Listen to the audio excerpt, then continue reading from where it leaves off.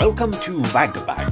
My name's Benedict Cumberbatch. Perhaps you've heard of me. For those of you who are worried about the outcome of the rather perilous last episode in which Frank appeared to be facing certain death, the good news is, he's not dead. We'll go into the details shortly. Now, as my good friend Mr. Burton himself would say, let's have a tune.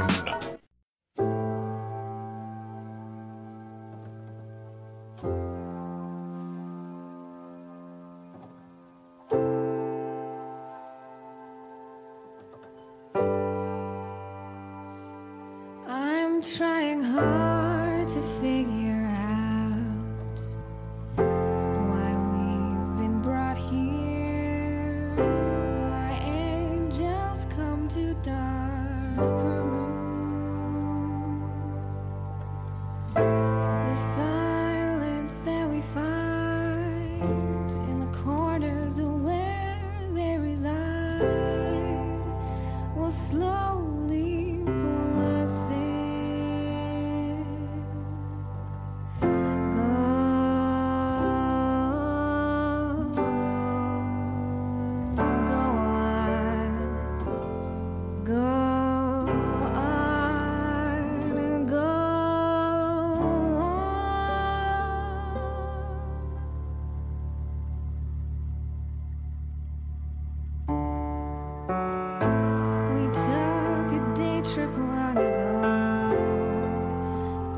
We went into the beauty eyes and there's a temper roaring within. Farther down we walked alone. Suddenly it came on strong. What have we done? Why did we build distractions of sorrow?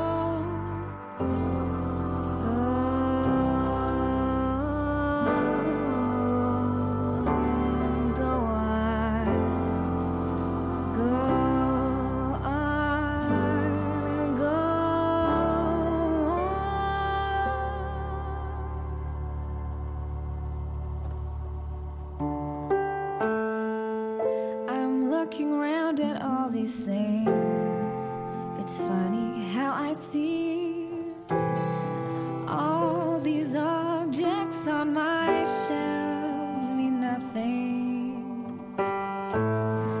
I'm just a small example of the things I hated and judged, but I can still tear down this film and throw out what's useless.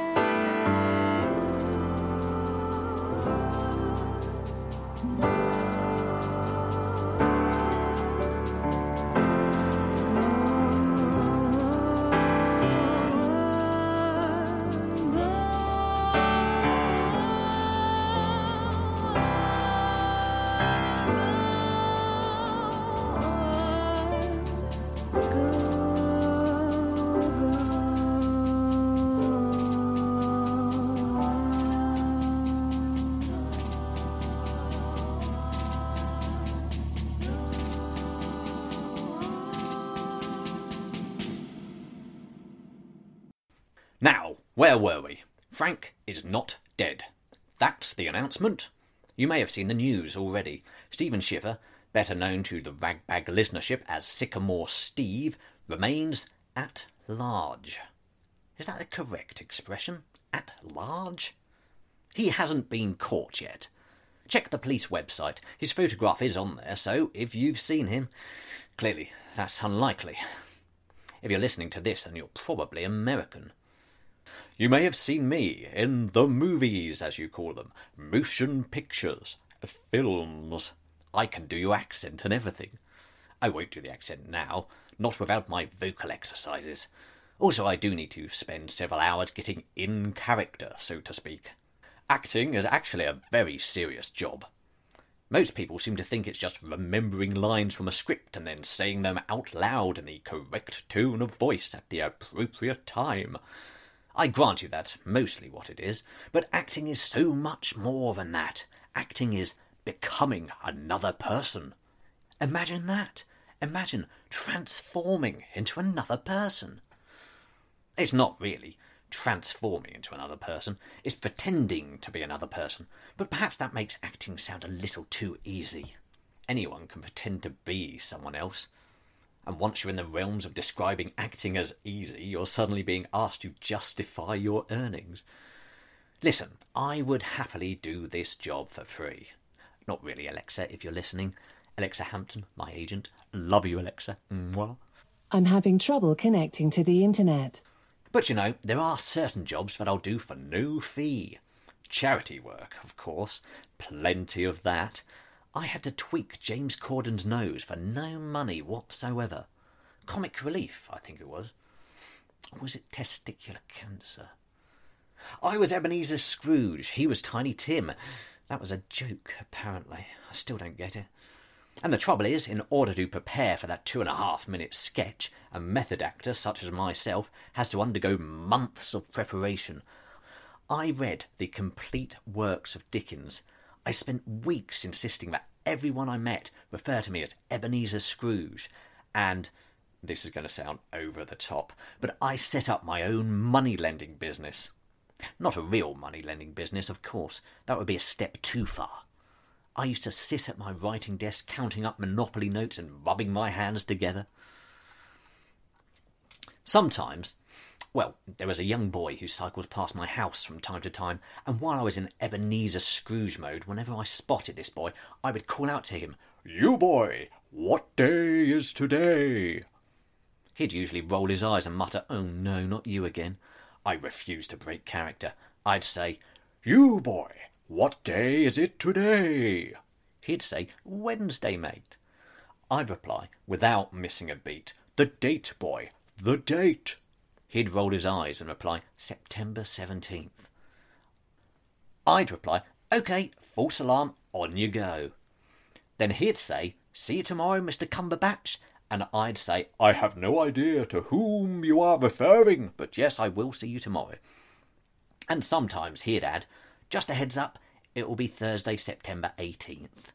You see what I mean? Method acting. Also, I could tweak James Corden's nose in exchange for, and I'd like to make this absolutely clear, in exchange for no money whatsoever. Then you get all these naysayers grumbling, "Oh, you Hollywood stars getting paid $1 million for what essentially amounts to just a few hours prancing around in front of a green screen while most of us can barely afford to eat." And I'll say to those naysayers, first of all, that's a fair point, well made. Secondly, how many of you have undertaken months of extensive preparation just so you can tweak James Corden's nose for, and I'm sorry to repeat myself, no money whatsoever? All in a good cause, obviously. I forget what the cause was now. The homeless, possibly? Speaking of unpaid work, that's exactly what I'm doing now. I've always said I'll be happy to present Ragbag for no fee. I've been saying it for 2 whole years. At least once a week I'll slip it into conversation or drop Frank a text just to remind him I'm available. I'm not bitter, listeners. I'm grateful that Frank has finally agreed to place his trust in me, which can't be an easy thing to do, considering that the last man he asked to be guest host ended up tying him to a chair and feeding him rat poison. If that had happened to me, perhaps I'd think twice about inviting Benedict Timothy Carlton Cumberbatch, CBE Academy Award nominee, Laurence Olivier Award winner, Emmy winner, BAFTA winner. Well, one eventually has to win something, doesn't one? Where was I? Yes, I'm not bitter. I'm grateful to be here. It's a shame Frank had to be admitted to intensive care in order for me to get to this point, but just allow me to bask in this moment, listeners. Forget Shakespeare. Forget the awards. This is the pinnacle of my career. Maybe Frank will die and I'll get to take over. I've always wanted to have my own podcast, but the opportunity has never been there. I don't have the right contacts. I'll say to my agent, "How does a man like me get to present his own podcast?" And she'll reply, "I can get you a prominent role in the new Sam Mendes film." What can I say? Useless. Absolutely useless. Only joking, Alexa. Mwah. I'm having trouble connecting to the internet. Now, listeners, let's take our minds off all this doom and gloom, shall we? Your regular host, Frank Burton, remains critically ill in hospital. I said he's not dead, but I don't know, perhaps I was being overly optimistic. But let's forget about all that. I'll tell you a story, listeners. In order to understand this particular tale, you'll need to be familiar with... Do you ever play the Nigel Planer game? You know Nigel Planer, right? The actor. You know Nigel, right? Maybe the Americans don't. He was in a sitcom in the 1980s, but you know he's done lots of other things. As a matter of fact, that's the beauty of the Nigel Planer game. You see, he keeps cropping up on television, bit parts here and there. He doesn't just do comedy, he's versatile. I saw him play a paedophile once. He was a very good paedophile. As a matter of fact, I'd go as far as to say he was an astounding paedophile, worthy of an award. I've seen plenty of other fine performances too. Well, I say fine. It was adequate. Only joking, Nigel. Love you. Mwah. We actually go back a long way, myself and Nigel Planer. Sorry to keep dropping names like this. I just caught myself doing the nod, Frank. Good job this is audio, eh? But we do go back a long way, myself and Nigel Planer. He was very supportive of me in the early days. Gave me some sterling advice, although I've forgotten what it was now. Also, he bribed a police officer once, who was right there with handcuffs ready to arrest me. I won't go into the circumstances now. That reminds me, I still owe Nigel £18,000. Alexa, if you're listening, could you please arrange that for me? It's more of a personal favour, but... I'm having trouble connecting to the internet. Anyway, the Nigel Planer game.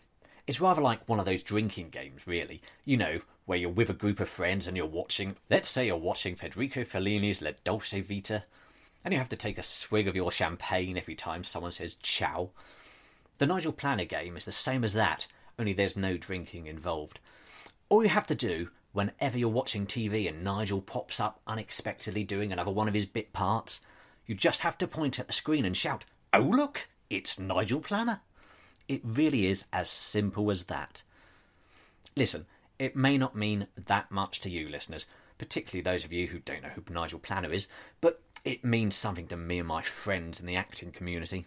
We get a lot of enjoyment from it. As a matter of fact, it's not usually something I would mention. It's a private little pastime of ours, that's all. But I have to bring it up now in order for this story to make sense. You see, a few years ago, Nigel had landed the role of Malvolio in Twelfth Night at Chichester Festival Theatre. Myself and a group of friends bought a bunch of tickets and made our way down for the opening night. At that time, I'd quite forgotten about the Nigel Planer game. It had been a while since I'd participated myself, because I hadn't caught one of his TV appearances for some time. To be honest, I'd almost forgotten that the game existed. The game itself went completely unmentioned amongst myself and my group of friends. We arrived early, had a few glasses of wine, made our way to our seats. Thus far it was a perfectly normal evening out, until Malvolio stepped onto the stage, and in perfect unison, and at a rather embarrassing volume, myself and each of my companions shouted, "Oh look, it's Nigel Planer." You see, the thing about the Nigel Planer game is, the game itself doesn't really have a beginning or an end. There are no winners, no points being totalled up. Essentially, once you begin playing the Nigel Planer game, you are destined to continue playing the Nigel Planer game forevermore. Nigel was put off only for a second. A consummate professional, he continued performing. All around us, various audience members were muttering, "Who let these hooligans in here?" and words to that effect. I tried to continue watching the play as though nothing had happened, but my friends were giggling too much. I giggled too, because it was infectious, and because something rather amusing had just happened. Malvolio left the stage, and when he returned for his next scene, it seemed only natural for me to shout out again, but this time I stopped myself. "Think of the theatre," I told myself. "Think of this great institution." But somehow the words came out anyway. I heard them clear as day. "Oh look, it's Nigel Planer." I turned to reprimand my friends, but it wasn't them either. The shout had come from the other side of the room.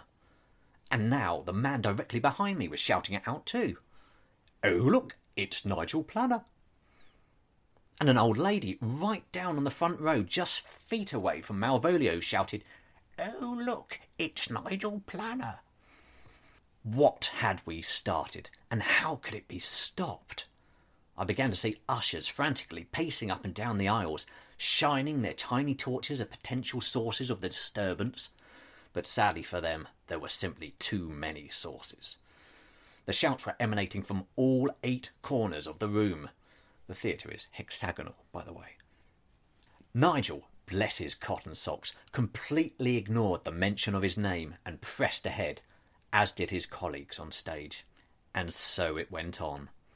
Thank heavens there was an interval coming up. Perhaps the audience, myself included, would be given a stern talking to by the theatre manager before the next act commenced. And this silly act of sabotage could be put to rest. But there was no interval. It was my understanding that there would be a break at the end of Act 2. But here we were, straight into Act 3, Scene 1. And those drink orders we made earlier were suddenly obsolete. This wasn't about the drinks, of course. I was concerned that uncontested the rabble we were sitting amongst could bring the whole production to a standstill. Also, it's Shakespeare, for God's sakes. Who wants to see Shakespeare without the courtesy of a toilet break? But the theatre had spoken. We'd been bad children, and playtime had been cancelled as a consequence. Yet it seemed like my rowdy classmates were undeterred. On Malvolio's next appearance, virtually every person in that large hexagonal room pointed in the character's direction and yelled, "Oh, look, it's Nigel Planner." One man down the far end appeared to be playing his own game. Every now and again he'd hiss, "Yes, we've got a video." This was worse than pantomime. By the end, I too was caught up in the moment. At the end of the play, as Nigel took his bow, I was shouting, "Oh look, it's Nigel Planner," just as enthusiastically as everyone else. Not that Nigel would have recognised my voice amongst the din of the crowd. The lights went up, and for the first time since that first fateful shout echoed through the room, the audience were able to take a good look at each other. No one could manage eye contact. Had we simply made fools of ourselves, or had something else happened? Something deeper? I don't recall ever having had such an affinity with an audience before, neither as actor nor punter. We entered the bar, which was closed, and just beyond it was an expanding sea of uniformed police officers. Is this why they cancelled the interval? I wondered. So they had time to arrange for enough police officers to arrest the entire audience? Wait a minute. Is that what's happening? I thought. They can't arrest the entire audience. What crime have we committed? Also, they can't arrest me. Don't they know who I am? I wasn't willing to stick around and see if the arresting officer recognised me from Sherlock. I knew this theatre. I'd done Pinter there a few years back. There's a secret back exit. I couldn't possibly tell you where. All I can say is me and my friends got out. We had to vault over a fence into a sports field, then snuck through a gap in the fence, leading through to the university campus. Then an old man in a strange outfit stepped out from behind a tree. I assumed it was one of the lecturers.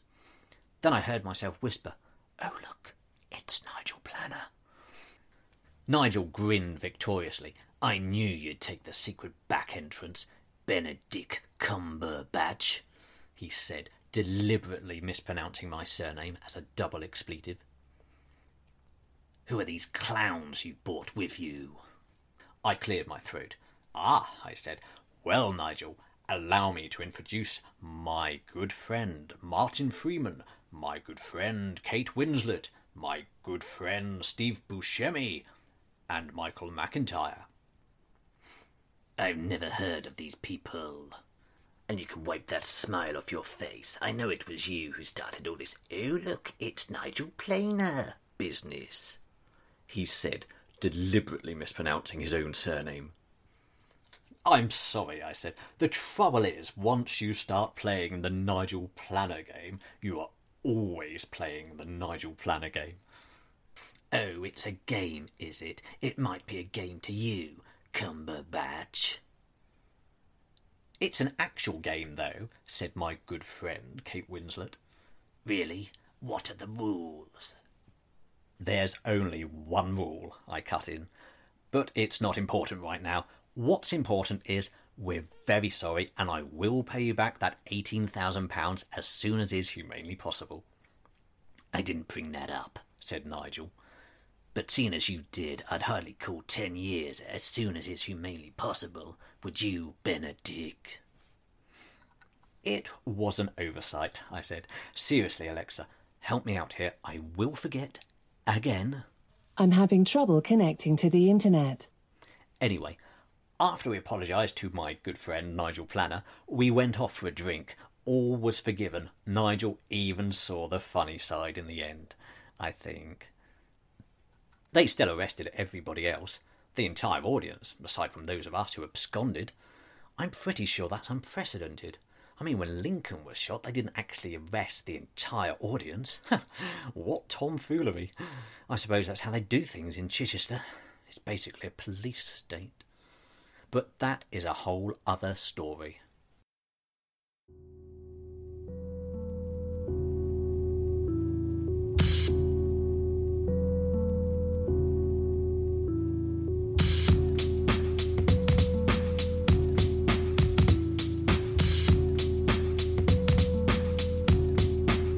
You boy!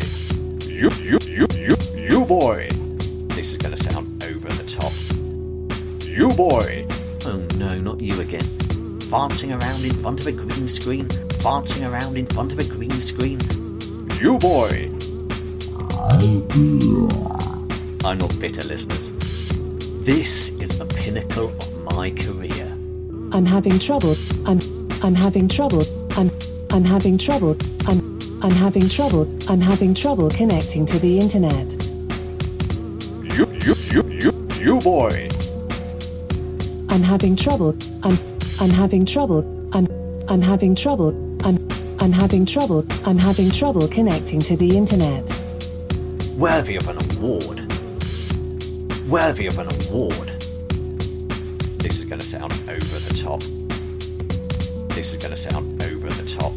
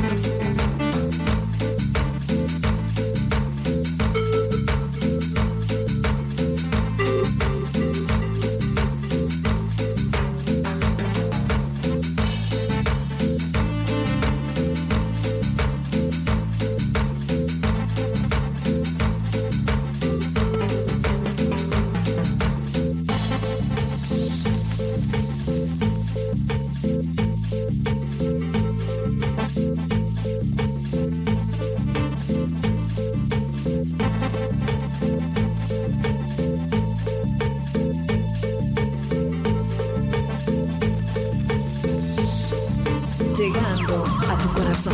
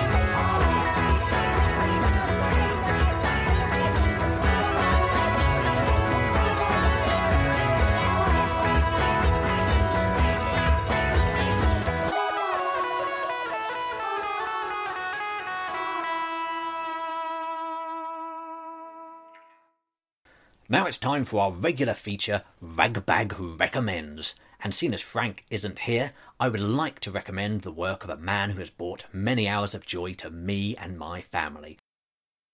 I'm not speaking on this occasion of my good friend Barack Obama.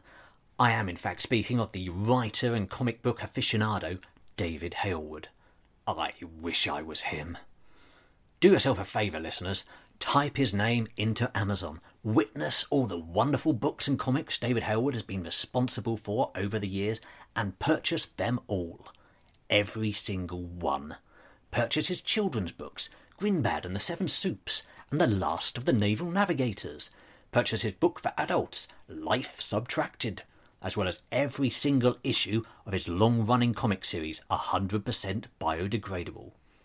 As a matter of fact, he's so prolific, he's what we in the trade refer to as an Amazon double-pager, where the search result brings up not just one, but 2 whole pages of merchandise. Although, to be fair, the second page contains the commemorative Isle of Man 2015 TT Race Legends 50p coin, which does not have anything to do with the genius that is David Hailwood, but does contain the names Mike Hailwood and David Jeffries. I hope and pray that one day someone will invent a way of properly refining these search results. In all fairness, it does look like a very good 50p coin. One of the best 50p coins I've ever seen, and well worth the current asking price of £15.90.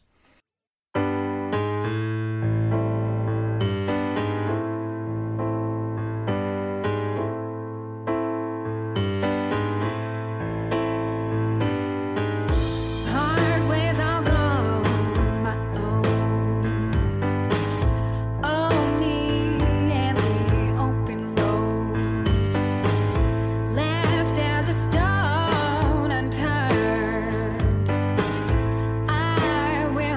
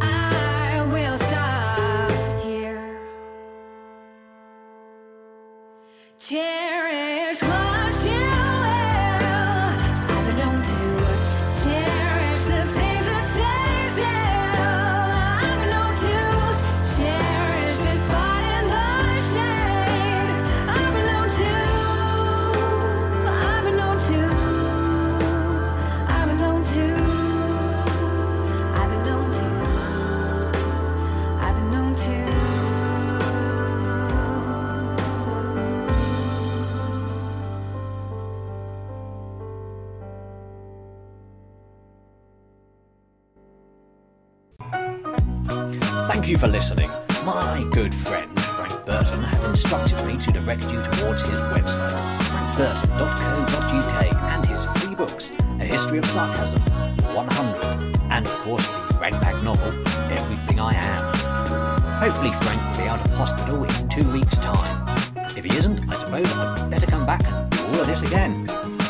I am currently thinking dark thoughts, listeners. Thoughts which could make one feel utterly ashamed of oneself.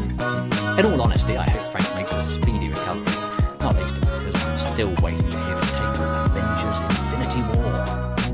Bye-bye. March winds and April showers make way for sweet May flowers, and then comes June, and you. March winds and April showers, romance will soon be ours, an outdoor paradise for two.